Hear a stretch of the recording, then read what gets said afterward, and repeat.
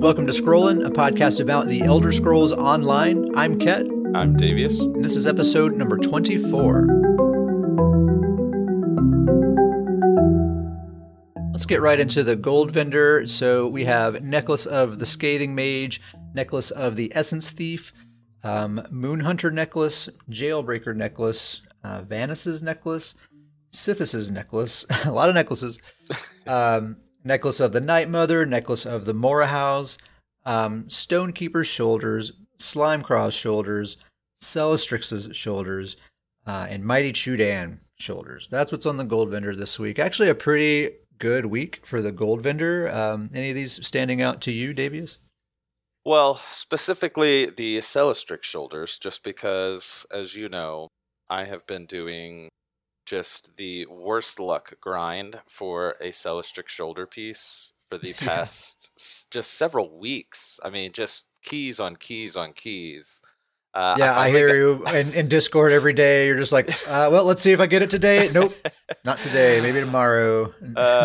So I probably spent around 50 to 60 keys. Got it this week, probably five days ago, right before these came out. So that one stings just a little bit there. Did you get it in the trait that you needed, or did you have to transmute it? Well, so the good thing is there, and then I'll talk a little bit more about the build later on, but the good thing is there that it actually inspired me. I got it in Well Fitted, and it actually inspired me to add Well Fitted into the build, which has worked out very well. So just kind of went with it. Yeah, cool. Just kind of went with it because it already was well fitted, so I tested it out, and it's a good thing, but it still stings just a little bit. It stings. Yeah, every time it comes up, I always gush about it, but I just the having base crit resistance added to your characters, it makes stuff like that possible. Where it's like, I didn't quite get the trait I wanted, but you know what? This actually works just fine. I'll just go with this. The only other one I would say is that, obviously Essence Thief. That's a fantastic set. So. Oh, dude, Essence Thief. I bought one of these necklaces just last night. This is such an amazing set. So this is what it's a stamina damage set. It's actually a stamina damage and sustain set. So when you deal damage with a light or heavy attack, it creates a pool around the enemy that lasts for 5 seconds. And when you touch the pool, it heals you and restores stamina. It's around the ballpark of like 4,000 of each of those. And it also increases your damage done by 10% for 10 seconds with a 10-second cooldown. So basically 100% uptime on that. And that amount, the heal, like 4K heal, like once every 2 seconds, no big deal there. But a 4K stamina return every 10 seconds is significant. It's like huge. It's equivalent to like 700 something recovery. I think that's the biggest thing about this set is that how many other sets out there are recovery and damage sets? Yeah, there was that Giant's Might or Giant's Endurance until last week. Old Yender's Might. Is that what it's called? Yender's Might, I think. Yeah, Yender's Might until last week. Now it's not what it is anymore. But yeah, it's a pretty rare thing to get kind of both of those things in one set. This is really cool, and 10% bonus damage. I mean, that's more than Minor Berserk, and it stacks with Minor Berserk. Yeah, that's fantastic. So definitely snatch up one of those necklaces if you haven't already. Definitely going to be a good one to have. Scathing Mage, I think, is another good one to have. This is the one that comes from Imperial City Prison. Magicka damage set, 20% chance to gain 516 spell damage for 5 seconds when you deal direct damage. So this used to proc on direct critical damage. So now it's just direct damage of any kind. So it's way better than it used to be. And then the only other one that really stands out to me is, of course, Mighty Chudan. It's just a great bread and butter set to have in your inventory. Even if you don't have a need for it right now, if you don't have this set already, I would recommend getting a set of it. Just keep it in the bank, and you never know. You'll probably find a reason to use it at some point. Is this the one set that you're actually using on multiple characters? Probably so. Yeah. Yeah. I normally do try to avoid using the same set of multiple characters just because I like to mix it up a lot. But Mighty Chudan, it's just too good of a set sometimes.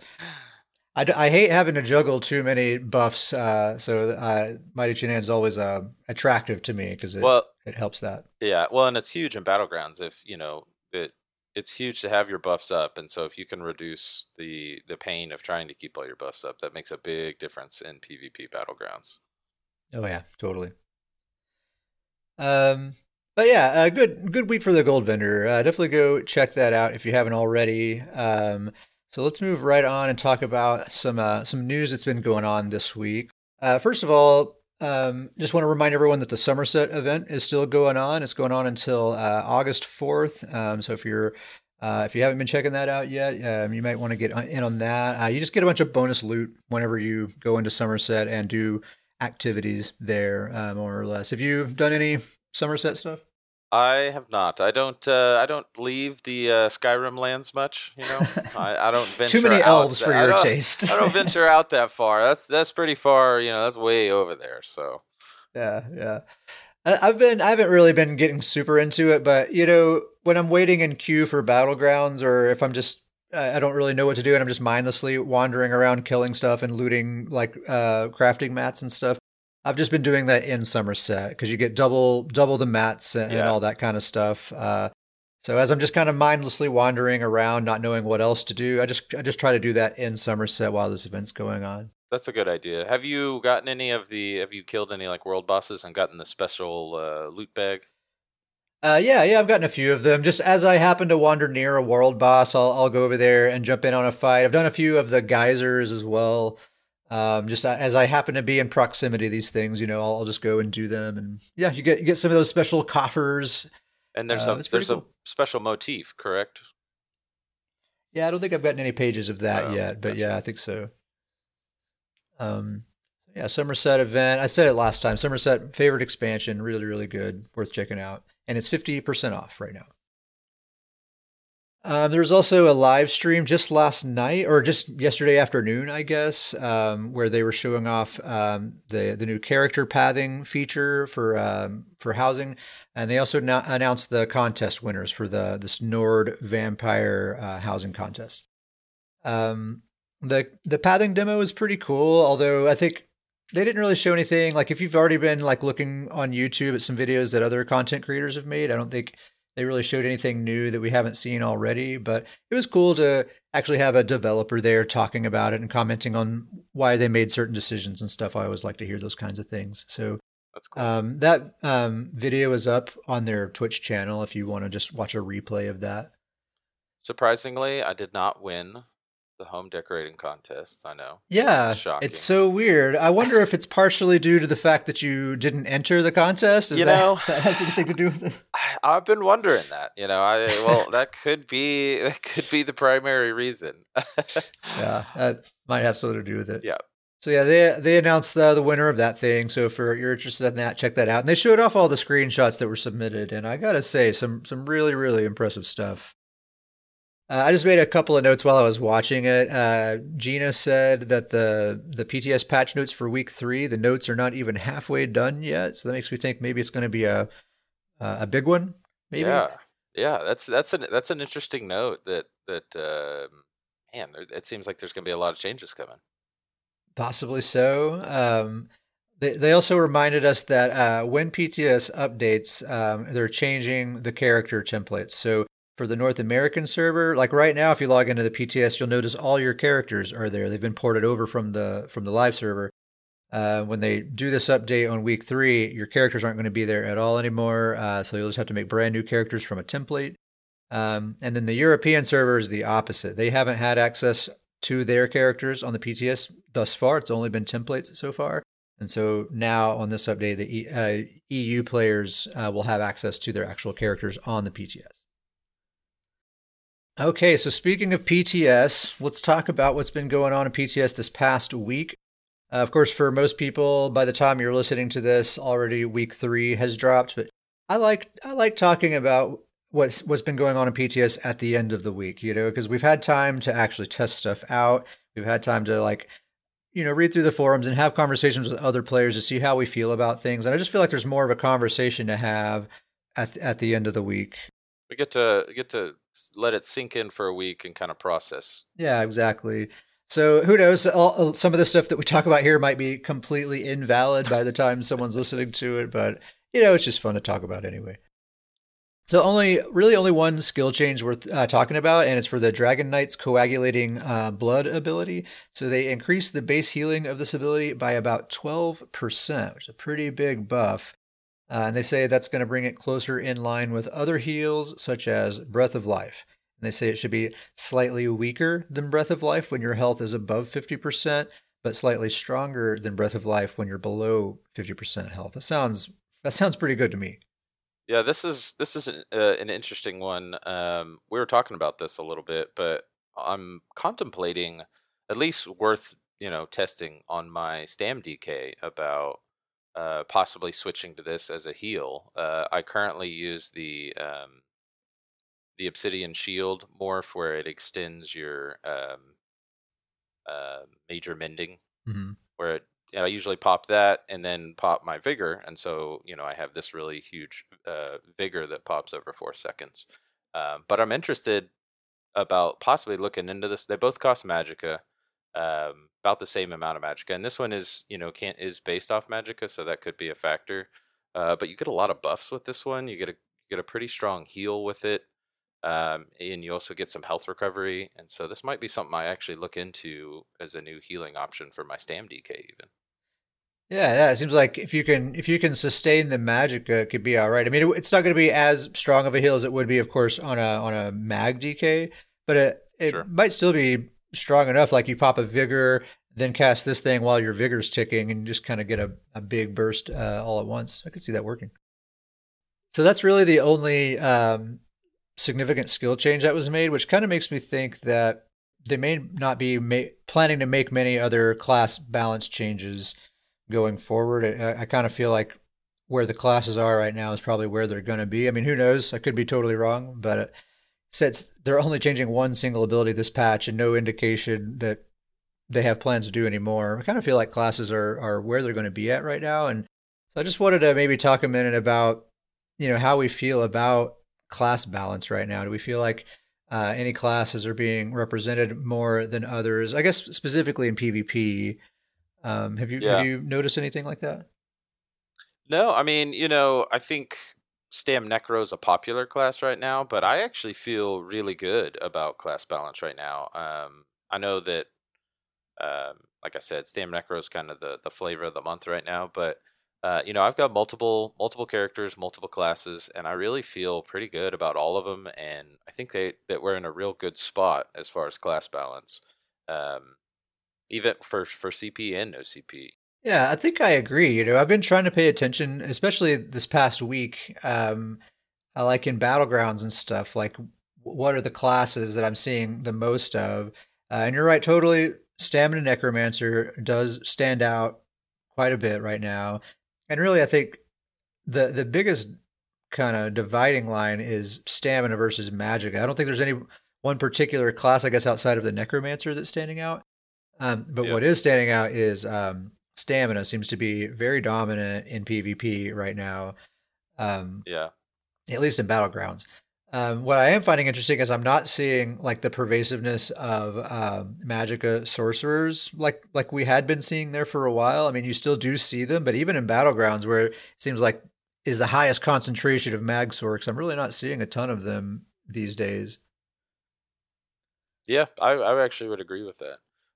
And like I said, I this is just my personal opinion, but I think the absence of the Magica players, I think, just goes back to um, we won't go deep into it, but I think it goes back into the single queue for battlegrounds. I think a Magica class is kind of built to have a large support role. They're better suited for support on a back bar, Hmm. um, and stamina is kind of more set up to be a really heavy hitting with damage. And so it's tougher to go in with lower damage and more support when you're going in solo to every match. Yeah, if you want to be a solo hero, it's going to be easier to do that on a stamina build. And in battlegrounds, solo queue only, probably the better way to go, right? Yeah, it's just kind of promoting that right now. Yeah. Um, so yeah, Stamina Necromancer, I think, still standing out ahead of everyone. And I'll talk about my Stamina Necromancer here in just a little bit. I'm starting to see why they're so powerful because they have a really really good toolkit. A few changes to some armor sets. They're still kind of fiddling with some of these armor sets. So this one's got everyone talking. New Moon Acolyte got nerfed. Reduced the weapon and spell damage granted by the 5-piece bonus down to 401, down from 481.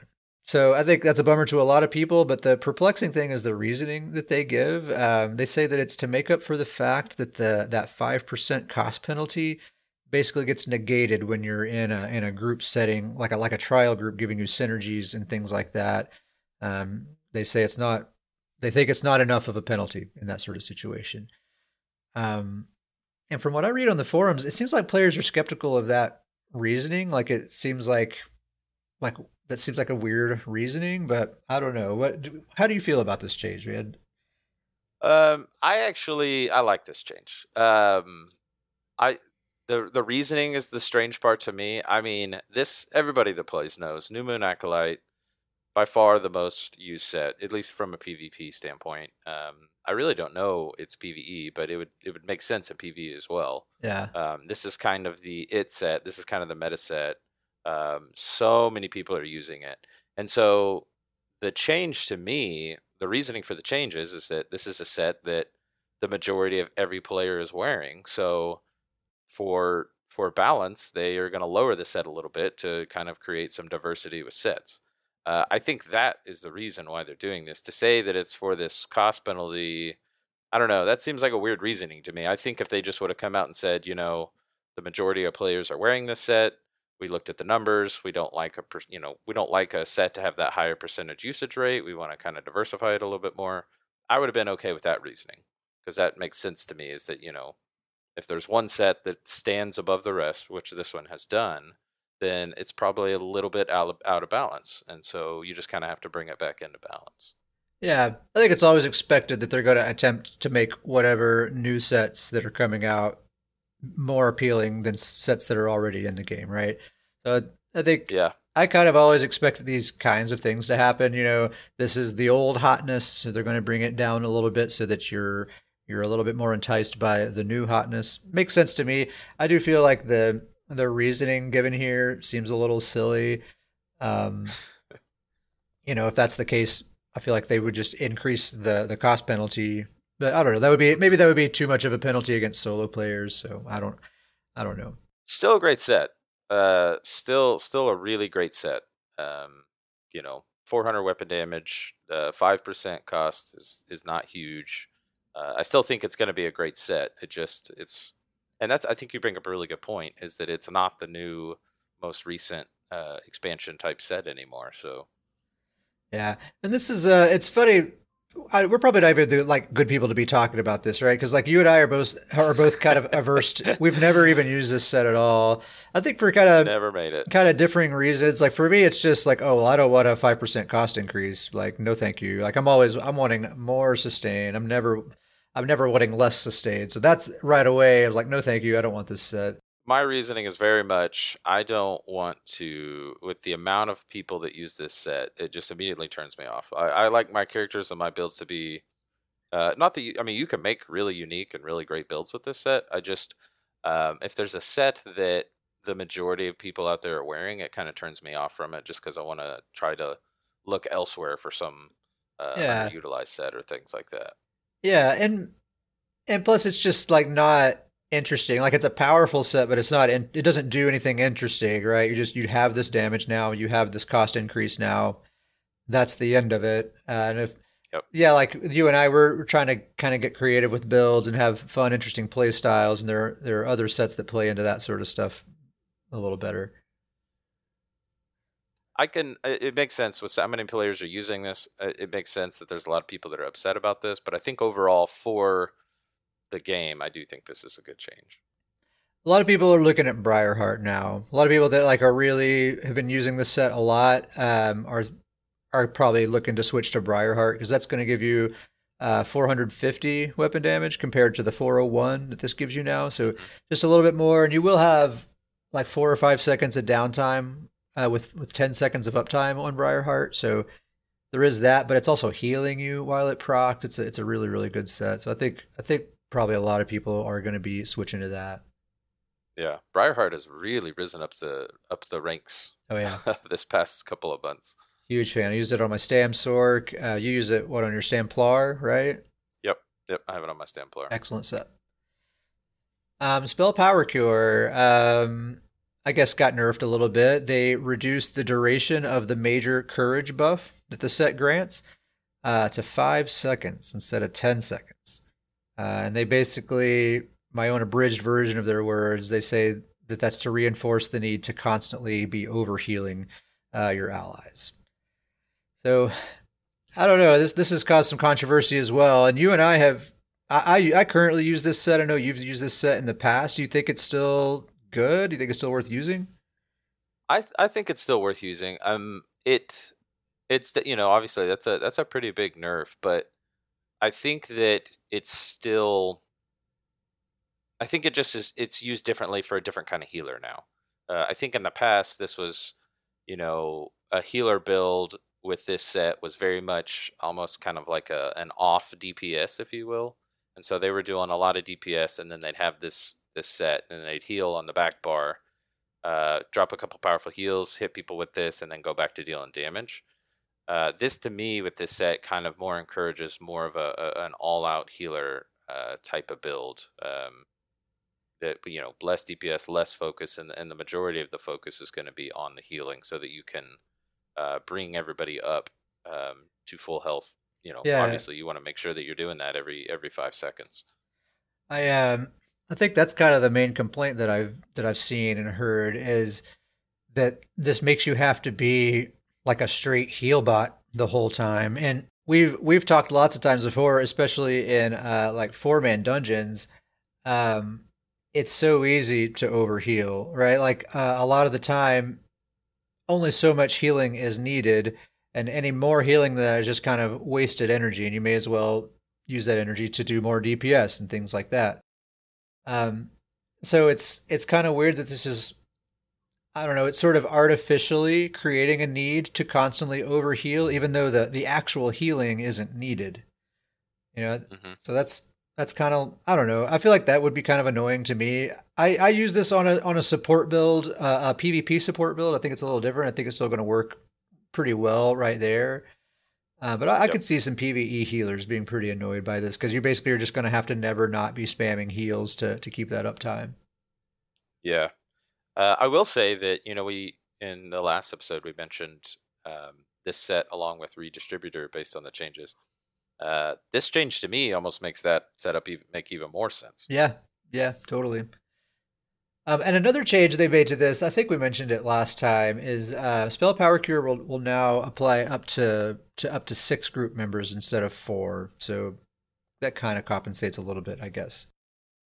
Yeah. So then the next one, this is kind of a related set here, Vestments of Olorima. Olorima. How do we say?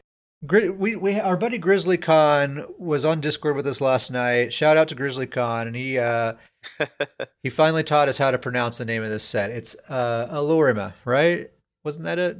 Oh, I thought it was Olarime, but Olorima. Olorima. That's how it is. there it is. We got it. Olorima. All right, we got it. All right. Let's cut that part out. Start all over. Grizzly Khan taught us how to say this set. Olorima. That's it. That's it. Definitely. I knew I wasn't saying it right. So they reduced the duration of the area of effect that grants major courage. So we're not talking about the major courage buff. We're talking about the area of effect that grants major courage. That little circle that you put on the ground is going to last for 5 seconds now instead of 10 seconds.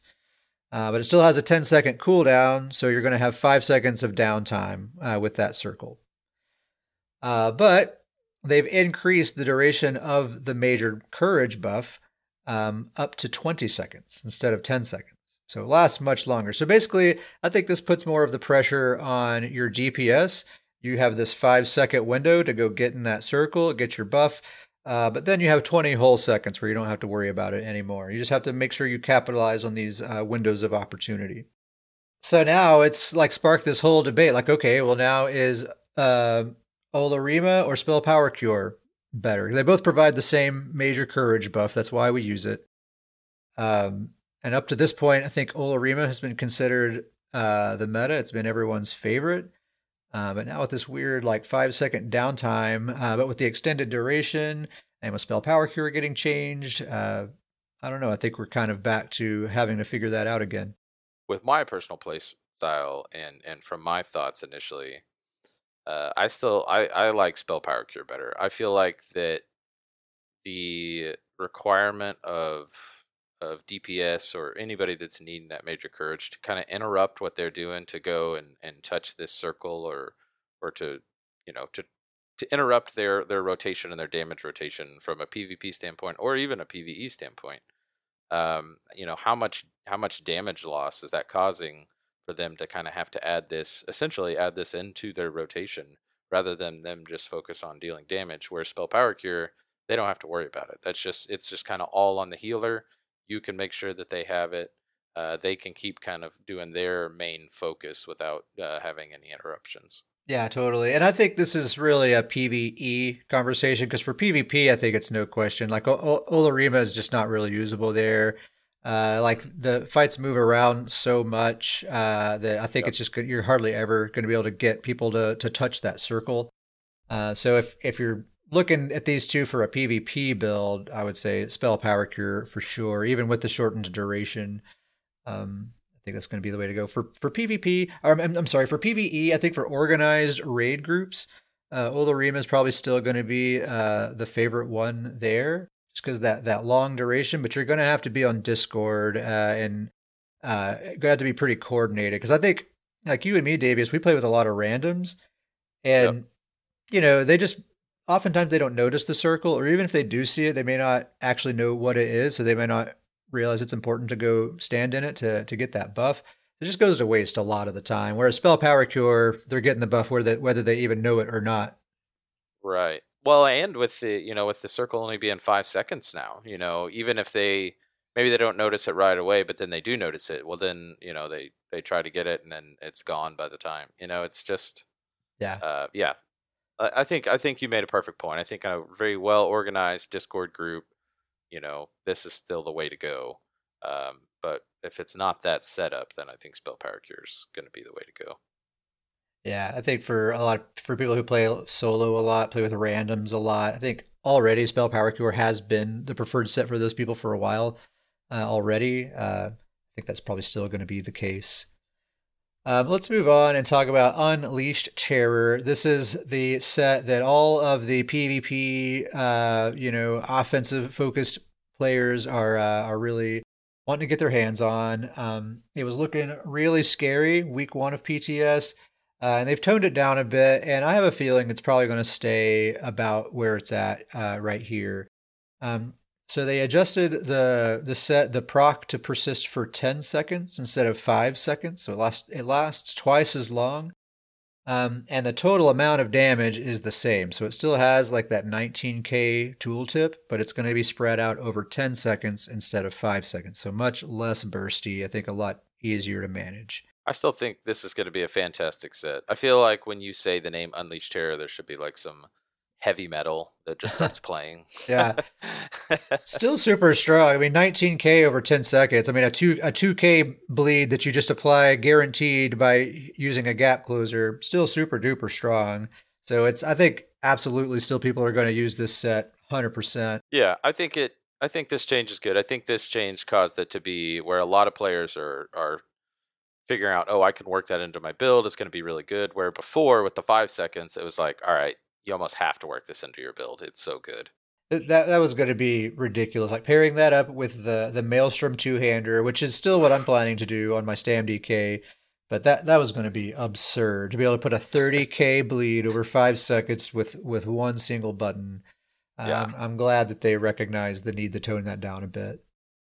Oh, I did want to talk about. I actually did want to dig into this set just a little bit more because there's just a couple of things I hadn't really thought of. The last time we talked about this, which is the AOE potential of this set. Now we did mention like a Stamsork using Streak can proc this set, but it didn't really dawn on me that Streak deals AOE damage, so it's going to proc this set on everyone that it hits. So you can put this strong bleed on an entire group of players right away. And if you're using that Maelstrom two-hander, the Stampede morph of critical charge, it leaves an AoE circle on the ground wherever you land. And so, whoever's standing inside that AoE circle is going to get the proc from that Maelstrom two-hander and this Unleashed Terror set right away. And again, that's just one button to apply two powerful bleeds to a whole group of players. So, I mean, I'm imagining you can just, like, my Dragon Knight's just going to be able to gap close into a group, maybe a Dragon Leap and a couple of spin to wins, and I got like 3 or 4 kills right there. Kind of how I'm expecting that to go. The scary part to me lies with the Sork streak, like you said, is a Sork streaking in.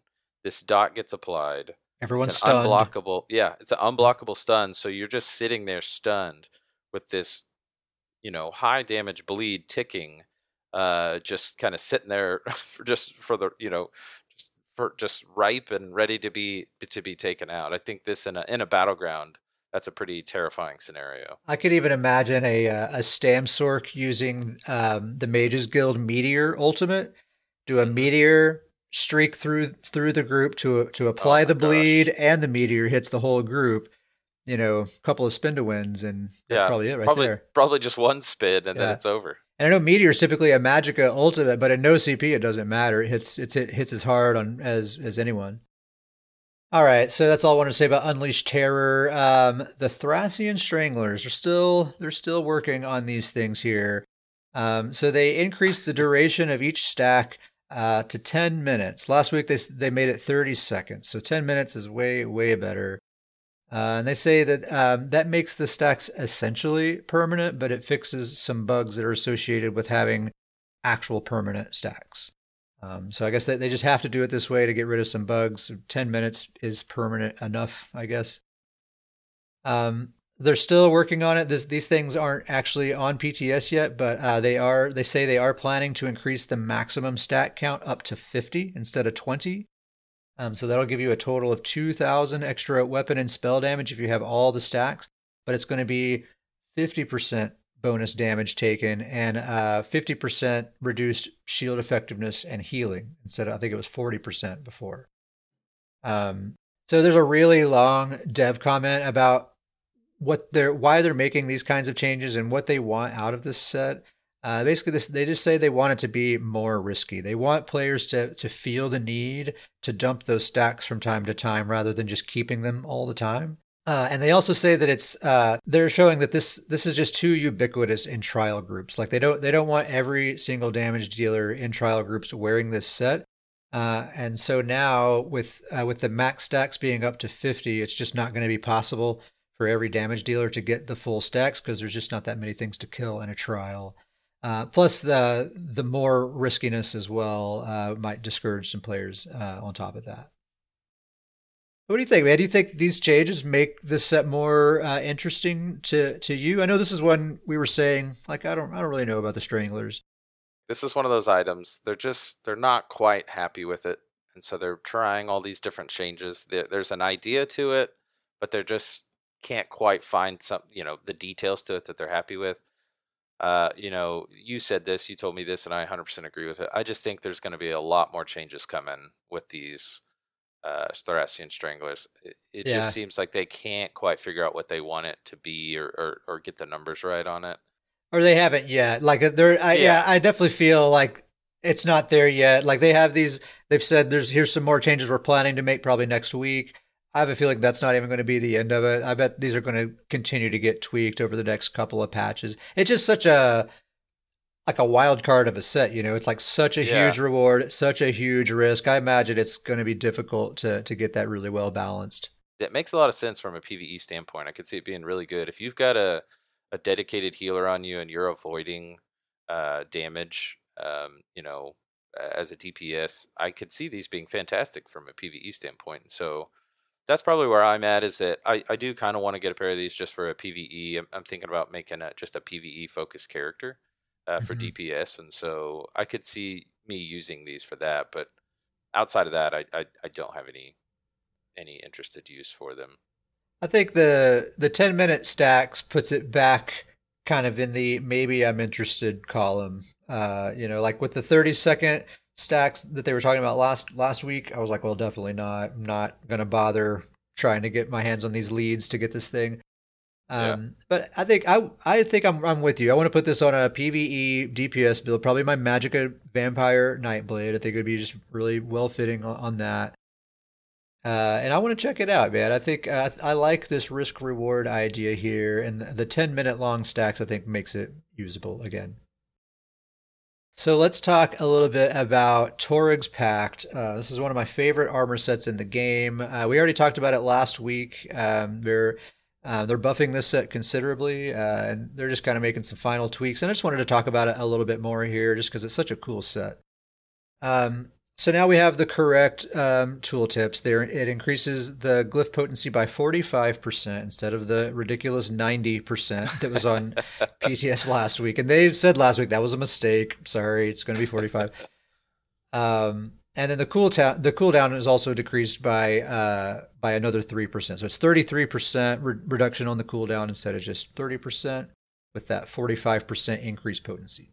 So I just wanted to talk about some numbers. I normally don't like to really get into numbers on the podcast because I think it can kind of get boring, but the numbers on Toryg's Pact are really interesting, I think. So let's talk about a weapon damage glyph, like a glyph of weapon damage that you put on your weapon, and when it procs, it just gives you additional weapon and spell damage. If you put that glyph on an infused weapon without Toryg's Pact, when that glyph procs, it's going to give you 452 weapon damage. And spell damage, weapon and spell damage. If you put Toryg's Pact with this new Toryg's Pact, that's going to put that up to 655 weapon damage and weapon and spell damage when it procs. That's more than Clever Alchemist gives you. That is a lot of weapon and spell damage. Yeah, and so they removed on the 2-piece bonus. It was 129 spell damage. They removed that and replaced it with an armor stat. But you're getting more. You're getting 203 additional weapon and spell damage from your infused damage glyph with that 45%, that 15% buff to the potency there. So you're actually getting more weapon and spell damage back than what was taken away. Plus, you have that line of armor now. Assuming you're using a glyph of weapon damage on your infused weapon, which I think on your back bar, definitely you want to be doing that. So that's cool. And then also on the topic of damage dealing glyphs. So these are glyphs like Glyph of Shock, Glyph of Flame, Poison, Disease, those kinds of glyphs.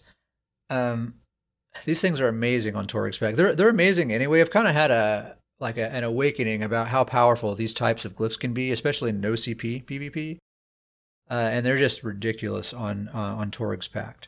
So let's go through some numbers here. So these types of glyphs, shock, fire, poison, etc., by default, on a normal, like non-infused weapon, like say you put it on a sharpened weapon or whatever, those glyphs have a 4-second cooldown. So if you're doing a rotation, your light attack weaving, it's going to fire every 4th light attack, guaranteed. So you put that glyph on an infused weapon, and that cuts the cooldown by 50%. So now that glyph has a 2-second cooldown instead of a 4-second cooldown, which means in a rotation, it's going to fire every other light attack weave, guaranteed. And on an infused weapon, with no CP, it hits for about 3,500 damage, which is not bad for every other light attack. So if you add Toryg's Pact into the mix on an infused weapon, it's going to be a total of a 83% reduction in that cooldown, which is going to take the cooldown of that glyph to around 1 second. Although with my testing, the math doesn't seem to line up exactly. It seems to be maybe slightly more than 1 second, but it's in that ballpark.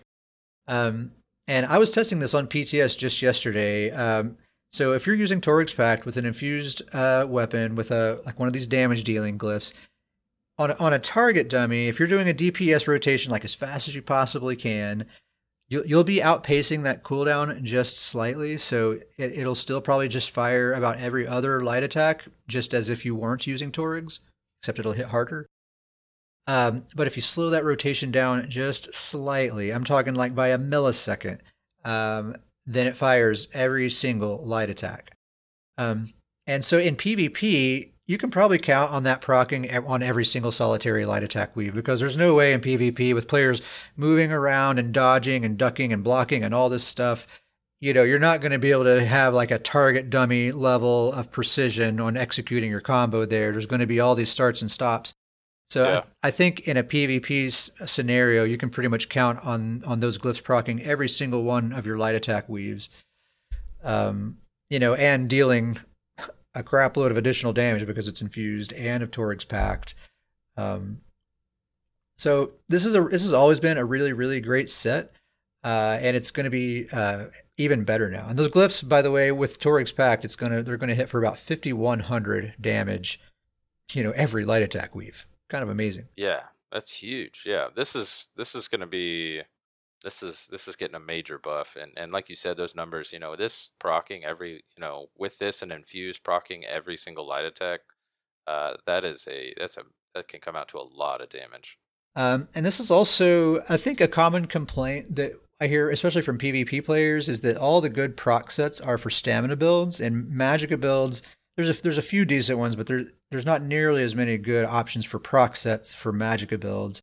And I would say that's totally true. Except this one exception right here, Torig's Pact, I would say is the best proc set in the game, and it's crafted. Anyone can use it, Magicka or Stamina. So, I would say if you're looking for a good proc set for a Magicka build, say like a Magblade or something like that, this is maybe about the best one you could choose, I would say, especially after this buff here. The only thing I would say is that to get good use out of it, you got to be pretty good at light attack weaving, because it basically doesn't do anything if you're not light attack weaving. So that's the only caveat I would say there. And I wanted to revisit this Elemental Catalyst set. They're not making any additional changes to this set, but I've just been thinking about it all week. This is one of the sets, maybe the set that has stuck in my mind the most this past week from the PTS, and it's just really interesting. So, as a reminder, this is the one where when you deal elemental damage, it applies a stack of elemental weakness, which increases the target's critical damage taken. It's a total of like 18% additional critical damage taken if they have all three stacks, and that duration for that debuff lasts 5 seconds. So I've been thinking about this set, and I'm pretty sure I'm going to be putting this on my Magicka Necromancer healer whenever this set becomes available. So right now, the setup for that character is the Mending set, aka Healing Mage, Critical Riposte, and Mighty Chudan. So just a typical 5-5-2 setup. The idea is I'm going to replace Critical Riposte with this set, Elemental Catalyst. And then I'm going to keep Mending, but only on the back bar, because I realize that set only ever gets procced on the back bar anyway. You proc this set with an AoE healing ability, and I only have those on my back bar, so I don't really need it on my front bar. And so I'll lose the 4-piece bonus when I swap to my front bar, but all the 4-piece bonus is 4% healing done. So I feel like I'm only really doing serious healing on my back bar anyway. I feel like that's not much of a loss. And so then on the front bar, I'm going to put a Black Rose Prison Frost Staff. Now listen to what this thing does. It reduces the cost of your Impulse ability by 10%. Impulse it's the very last skill in the Destro Staff skill line. It's that AoE spammable that like hits a big circular area around you. Reduces the cost of that by 10%. And it places, when it hits people, it places lingering elemental damage on those targets, dealing 3965 flame, shock, and frost damage over 8 seconds. So it causes your Impulse to deal all 3 types of elemental damage. So, and it's a huge area. This thing hits a massive area. So anyone that you hit with this just one single time, every single person you hit with this is going to get the full maximum, all 3 stacks from Elemental Catalyst. So everyone's taking 18% additional critical damage just from hitting them with this one single time. On top of that, the Catalyst debuff lasts for 5 seconds, but this dot from the Black Rose Prison staff, that lasts for 8 seconds. And so it's going to re-proc the Elemental Catalyst as soon as it falls off. So you're getting a minimum of 10 seconds out of the Elemental Catalyst debuff as long as they're not cleansing off these dots. So really, really, really cool. So I'm definitely going to be putting that on my my magic and necromancer. I got a lot of farming to do because right now I have a Black Rose Prison fire staff, but I need a frost staff. And I'm going to have to farm this elemental catalyst from a dungeon as well. So it'll take a little bit of time and effort to do it, but I think that's going to be an amazing setup and perfect for that build as well. Yeah, yeah, and I think it's huge too. You know, you've told me about your idea on this, but with that impulse kind of becoming the new spam bolt, you know, we've talked a lot about the morphs of it, and really, you're in good shape with either morph you go with. I'm having a hard time deciding which one I want. One of those morphs applies minor mangle to enemies, which, you know, anybody who's kept up with your Mag Necro, it's very much a debuff type of character, and so that minor mangle, you know, reduces max health. Mm-hmm. And then the other one of these, which I think, if I'm guessing, is probably the one you're favoring, actually lets you aim this circle at a range. Yeah, yeah, you can cast it at a target location rather than right around you. And you're right, that is the one I'm kind of leaning towards. Even though that 10% health debuff is attractive and very fitting for the build, but the ability to cast it at a target location is really enticing because that morph, it has a full 28-meter range. You can cast it up to 28 meters away, and it's a big circle. And you know, I'm using that remote totem ability too that has the exact same range. And so I can just be like massively debuffing whole entire groups of people from far away. But I'm really not sure though, because this character, I try to get like up into the middle of combat with this character, because that's how I can kind of apply all the debuffs and all the CC and all that sort of stuff. So I'm just gonna have to try both more. So I think I'm gonna have to like swap back and forth for a while and see which one I'm getting better use out of. Really, really cool idea, though. Putting all this together, I'm excited to see this come together. It just amazes me that, and I tested it. It totally does work as expected. It just amazes me that this Black Rose Prison staff, just like one single cast, and everyone around me is now taking 18% additional crit damage for the next 10 seconds. Pretty incredible. All right, why don't we take a quick break and we'll come back and talk about what we've been up to in the Elder Scrolls Online this past week. We'll be right back.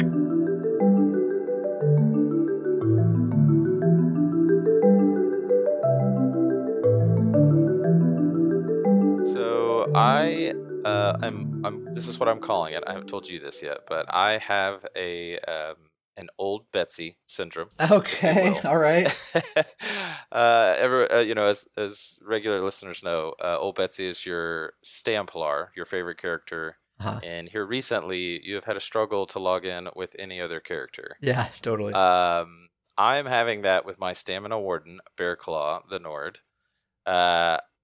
This is the only character I've logged into the game with this week outside of Goon Night last night. Yeah. Which we'll talk about here in a little bit. But I finally finished this build, and I have just been obsessed with it. I'm having so much fun with it.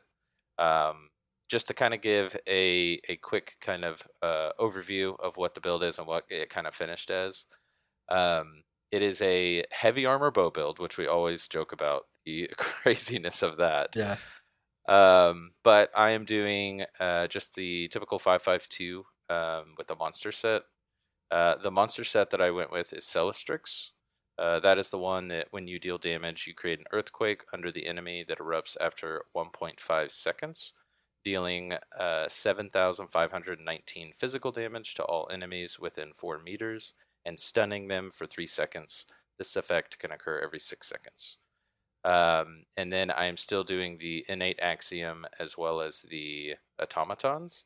And just kind of overview these. The innate axiom adds 400 spell and weapon damage to your class abilities. The automatons adds 400 weapon damage to your physical damage abilities. And I still have the same bar setup. The whole front bar is just every single one of the animal companions' abilities. Part of the benefit to that is for every one of those slotted, you get 2% increased damage. And so I have a total of 12% increased damage there, tied with those 2 damage sets. This has been a lot of fun. Yeah. I've been doing a lot more battlegrounds here recently with this character, and it has gone great. It's a really kind of wild build if you look at the stats. Fully buffed up, I only have about 2,600 weapon damage. Because really most of my weapon damage is hidden behind those damage amplifier percentages, as well as those two sets that are just showing up on my tooltip. Yeah, those two sets are giving you like 800 invisible damage. Yep. Plus, I think you left some stuff out of your percentage amplifiers there too, because you get the minor berserk from your bird of prey for another 8%, right? Yes. So yeah. So minor berserk from the bird of prey is the 8%, 12% because I do use the bear ultimate. I'll talk about that here in a second. Huh. So there's 20%, and then you actually recommended this, but I now use the Black Rose dual wield weapons on the back bar. Yeah. And so I have the spectral, the deadly cloak ability, which whenever dealing damage with Blade's cloak grants you spectral cloak for 2 seconds, reducing your damage taken and increasing your damage done by 6%. So another amplifier there, and so it just really amplifies. And when you play with the character, you really see the damage. It's actually quite a lot of a burst. That's it's pretty simple. It's funny, like your total percentage damage done is more than the Malakath Band of Brutality gives you. Yeah, yep. You have like 26% total there, I think. It's a hidden Malakath Band of Brutality. Plus, you can crit. Another really, yeah, exactly. Yeah. Another really important part of the ability too is that one of the animal companion abilities is the Growing Swarm. The important part to that is it's giving them minor vulnerability. So it's also increasing their damage taken by 8%. So another damage amplifier there. So it's really effectively more like, gosh, what is that now? Like 30-something%? 34% increased damage when I'm attacking somebody. Yeah, that's pretty awesome. It like I said, it works out really well. It's it's a lot of fun to play with, and with the heavy armor, and a Warden's toolkit, a Stamina Warden's toolkit. I've got great survivability. I've got the Shimmering Shield. Stamina Warden has that very unique stamina heal, so I compare that with Vigor.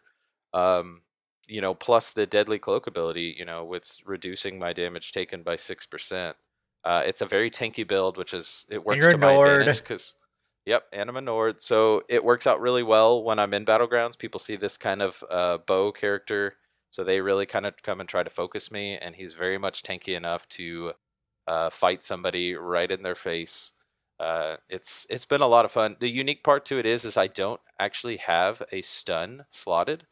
But I actually depend on parts of the build for my stun. So as I said, that Celestrix, when that hits, that's an AoE stun. When that hits people, that stuns them for 3 seconds. As well as the bear ability, he actually has an ability that it just says sometimes. I need to look up what the percentage that the bear actually does that ability. But his regular hits deal 2,640 physical damage, and then it just says sometimes swipes all enemies in front of it, dealing 10,574 physical damage and stunning them for 2 seconds. So between the bear doing that swipe ability and the Celestrix, there's actually quite a bit of stuns going on. And it works out because you're actually stunning the people you're fighting. With the name of this character, Bearclaw, I love the theme with all the animal companions, and I actually was able to fit in the bear ultimate. And using the bear ultimate might be my favorite part of this You've gotten build. pretty good with that thing. Yeah, well, and it's such a non-PvP ultimate ability. I feel like that most times when people see me with this bear in a battleground, they immediately are like, okay, here's this PvE guy in this battleground. He's not set up for this. And it works to my advantage because it really, a lot of people really underestimate this bear. But with those 2 sets I have on, he's getting the same buff that those sets do. And so, as I said, that maul that he does, that deals 10,574 AoE damage. Yeah. So he does that. That's a heavy hit. And then, more importantly, is that I have it morph to the Wild Guardian morph, which is kind of the stamina version of this.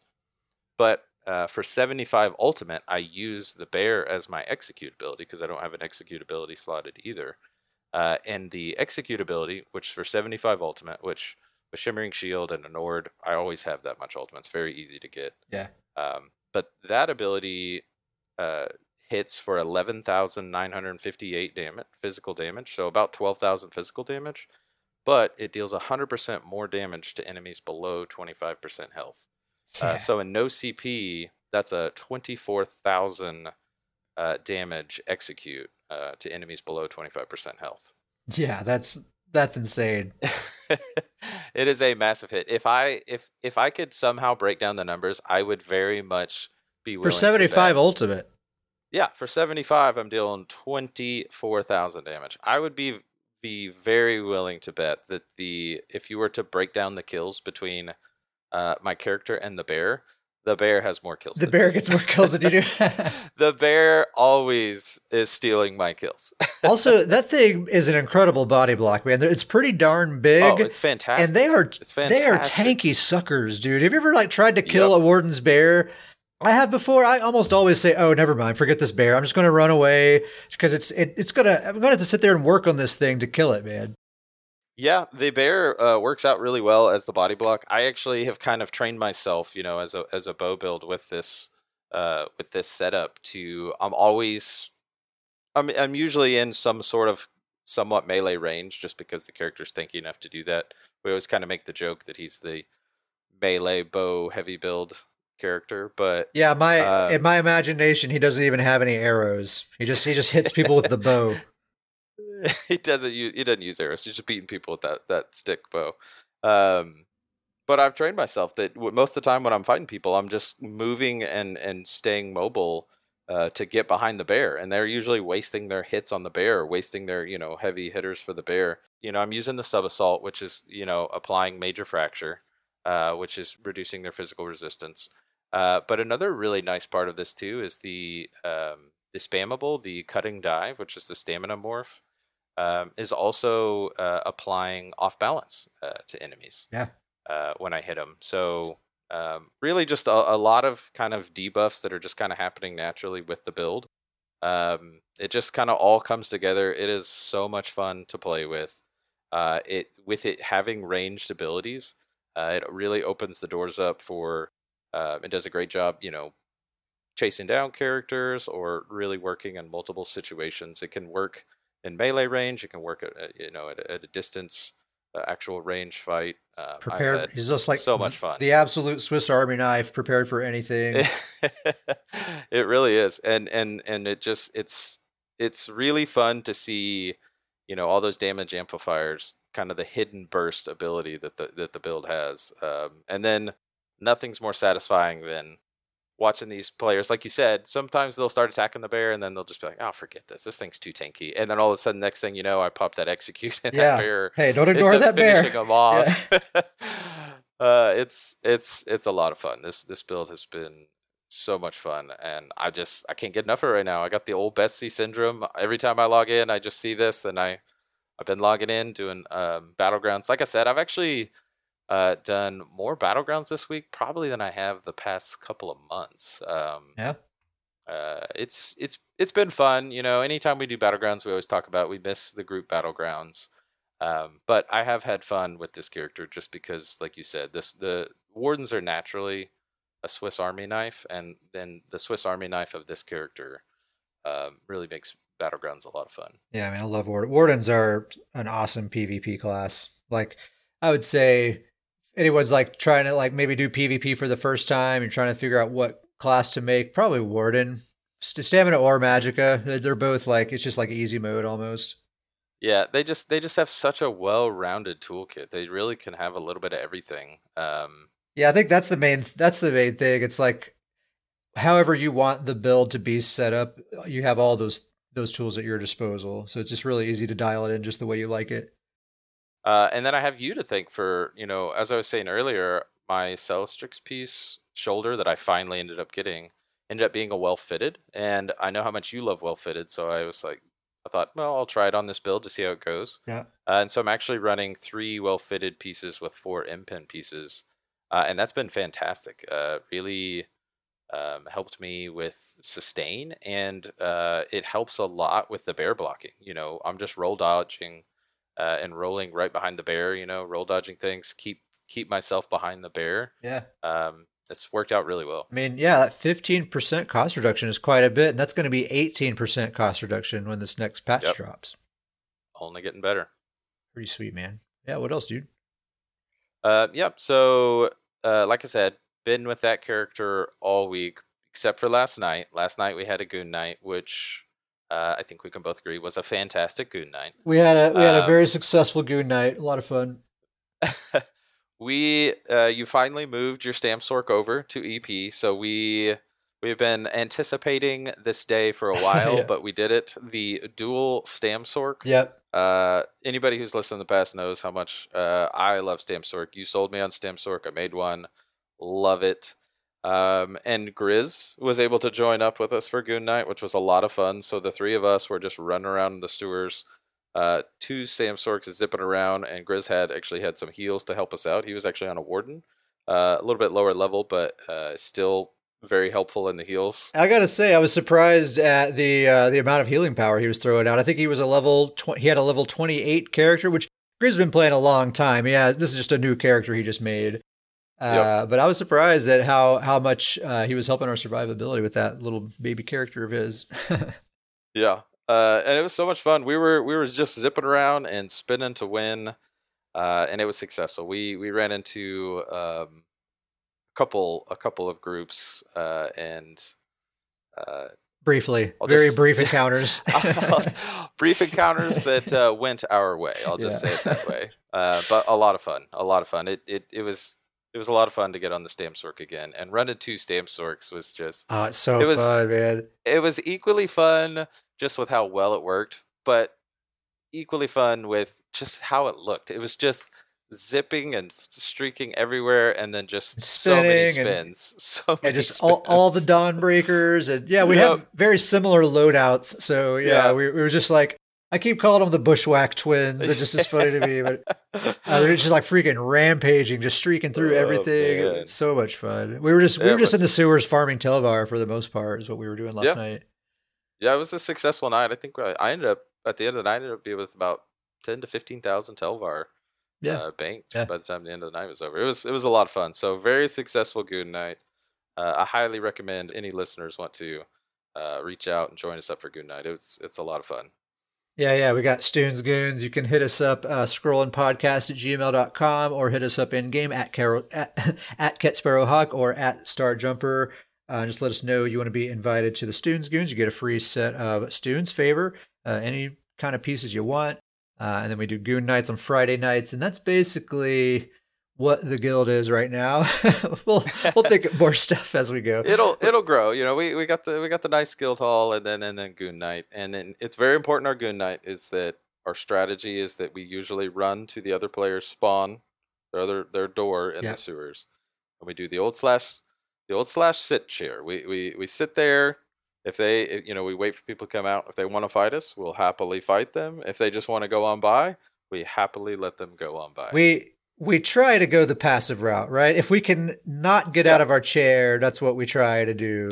That's the strategy for Good Night. Stay in the chair at all costs. And even like sometimes people will just kind of panic and they'll start attacking. And a lot of times we'll just kind of just play defensively for a while. Just like, hey, let's just go. Let's be cool. Yeah. But sometimes they're like, no one's going to be cool. So we got to fight. And that happened once, and we actually got overwhelmed at one point by a big AD group, and they got us. But it was fun. We had a good time. Yeah, still a great night. But yeah, that's pretty much what I've been up to this week. Well, yeah. So I'll talk about what I've been doing. So of course we did the Goon Night last night, like you were just talking about. I had my Stamp Sork as well, who I just moved over to EP. This dude is an orc, so he was born in Daggerfall. But he's in the correct alliance now, and I'm so happy because I knew this guy was going to be like an Imperial City god basically, but I never wanted to take him down there because I know quite a few EP people in Imperial City, and I didn't want to like run into them on a DC character and like. And I have a really bad habit of not paying attention to the names of people that I'm fighting, so I don't know. I wouldn't. It'd be weird if I like bumped into you and like totally slaughtered you, or you totally slaughtered me, or whatever. And yeah, I have that same thing. So that could happen, and we may never even know. Yeah, exactly. So I'm just basically just doing that dude on Battlegrounds only for a while. So it was so awesome to get down into the sewer with him, and yeah, it's just as amazing as I thought he was going to be. His setup is Briarheart, Morkelden, Troll King, and then a Master Bow on the back bar, and so it's Morkelden. It's the 1 bar set. Works really really well. A lot of damage. Oh, a lot of damage. He is the definition of the bull in a china shop down in the sewers. Yeah, and the his front bar is dual wield, both precise daggers, and it's 7 medium. So he just has tons and tons and tons of crit. Like almost everything crits all the time, and it's a lot of damage. Yeah, he was just burning through players and PvE mobs alive. Yeah, that's one of my favorite things about him is he has like PvE level DPS. Like we were doing banner bosses, and he was getting like 40k DPS on those dudes. Yeah, like pretty wild. Yeah. For a PvP build setup to hit 40k on one of those banner bosses is crazy. So yeah, last night was fun. I think we pretty much covered everything about that. Also been doing a little bit of Psijic Order grinding for my Stamina Necromancer. And this dude, I thought he was basically done. Like I finally got all my transmute crystals, and his gear is totally done. And he is finished as far as gear goes. And then just as I got everything into place, I'm like, sweet, he's done. Except I think he needs this Temporal Guard ultimate. So I'm doing the Psijic Order grind to get that, and then he's really, really going to be done. I say this about every new build that I work on, so I don't know, but this guy really is turning into one of my very favorite new characters. He's so good. He's absolutely vicious. It's a total proc build, very cheesy proc build. And the downside to proc builds usually is survivability, right? You're investing in these procs and you're relying on these procs for your damage. And the downside of that is you're not investing in stats like weapon damage or maximum stamina and that kind of stuff. So that means your healing power is going to be pretty limited, and that's always the downside. This dude doesn't seem to have that problem though, and it's been pretty great. So I'll just do a rundown of just a quick, brief version of what this build is. It's 5 pieces Sheer Venom, 5 pieces Poisonous Serpent, using the Black Rose Prison Bow on the front bar and a Potentate's Greatsword on the back bar. And the bow is infused with a poison glyph. And I always mention that as part of the build, the fact that it's infused with a poison glyph. Because just as we were talking about with the Toryg's Pact conversation earlier, that's a significant amount of damage that you're getting from that. Like I was saying before, it's guaranteed on an infused weapon. It's guaranteed to proc every other light attack. And it hits for about the same amount as the Poisonous Serpent proc, which also procs every other light attack. So I'm basically getting the damage of an entire 5-piece powerful proc set from this one glyph that I just put on my infused weapon. And I've kind of had this awakening, especially in no CP, about how very powerful these glyphs are on an infused weapon, especially in no CP. So yeah, just putting an infused poison glyph on my bow basically doubles my Poisonous Serpent proc set. Pretty insane. Yeah, the amount of poison that this character is flinging around, poison damage is just unbelievable. And the Black Rose Prison Bow itself, whenever you hit someone with Magnum Shot, it applies a really, really strong poison dot as well. So it's an absolute overwhelming amount of poison damage. His spammable, he's using the Poison Skull, the class spammable. So the only thing that isn't poison damage is Blast Bones, and that's disease damage. And I don't even mind that because it applies Major Defile. So they're having all this poison damage coming at them, and they can hardly heal up from it. And so what I was talking about in regards of survivability, I think just as cool as all the poison damage, as cool as my front bar is, I think I'm just as excited about the back bar. So it's the Potentate's Greatsword, which gives me a 5% damage reduction against players. I take 5% less damage from them. I'm also using the Spirit Guardian, which absorbs another 10% of my damage. And then I'm doing the Psijic Order grind right now to unlock the Temporal Guard ultimate. And the reason I want that is because it gives me minor protection while slotted. That's another 8% damage reduction. So on my back bar, I'm going to have a 23% reduced damage taken. So that basically nearly invalidates someone's Malakath Band of Brutality, which, by the way, in no CP and Battlegrounds especially, is extremely popular. Almost everyone running a proc build, which is almost everyone, is using the Malakath Band of Brutality. It's very, very popular. And my back bar basically completely invalidates it. Plus, those players can't crit on me either. So they're actually not doing very much damage to me at all when I'm on my back bar. And this is on a tiny little wood elf, 7 medium armor, 4 well fitted, really not investing very much into survivability other than these kind of damage reduction things. In addition to that, the greatsword is it has the powered trait, so that gives me an extra 9% healing done. And I'm slotting the Mortal Coil ability on the back bar. That's another 3%. So I have 12% bonus healing on top of that 23% reduced damage on my back bar. And this is something that it kind of just came together by accident. I was like choosing these abilities and things kind of for other reasons. And it just kind of happened that all this stuff sort of came together. And I just sort of noticed like, man, my back bar, I'm like really surprisingly tanky. And you can see it like in Battlegrounds, there's several moments where I'm like at near death and I heal up super, super fast. And I'm thinking like, oh, thank goodness for the healer. But then I'll look at the stats at the end of the match and we didn't have a healer. It was you all along. Yeah. So anyway, yeah, I'm pretty stoked about this character. It's pretty interesting. His actual stats, it's kind of like Bear Claw for you. His stats aren't super impressive, but the results, I think, really are. I love the idea of this build because I think we always talk about how cool it is right now that there's this really unique ways to put builds together with the mythic items and 3-piece items and all these changes. You can really piece things together. I love the idea of this build that it's the 2 unique weapons, different unique weapons from just those single sets paired with the 2 5-pieces. Such a cool idea that you're using 2 of those arena weapons on either bar. Yeah, very, very cool. It works out very, very well. Potentates is like a 3-piece set. It's like a PvP. Yeah, that's true. But still a kind of an off base set. It's a really, really cool setup. I was reluctant to do like 2 5-piece sets on the jewelry and body. Like it just seems like wrong. Like I should have a mythic item or a monster set or something.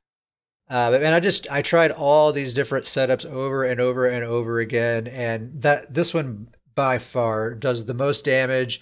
The other setups have a little bit more healing power and kind of other advantages, but I feel like overall the amount of damage this one does, plus still very good survivability that I'm happy with. I think this is the way to go. So yeah, that one's really awesome. Probably as soon as I'm done with this guy, probably the next build that I'm going to be mildly obsessed with is going to be my Stamina Dragon Knight, one of my Stamina Dragon Knights. I have 2 of them. The name of this character, I really like this character's name, Bad Sally. Simple, to the point. So this is the character that I'm going to be putting this new Unleashed Terror set on.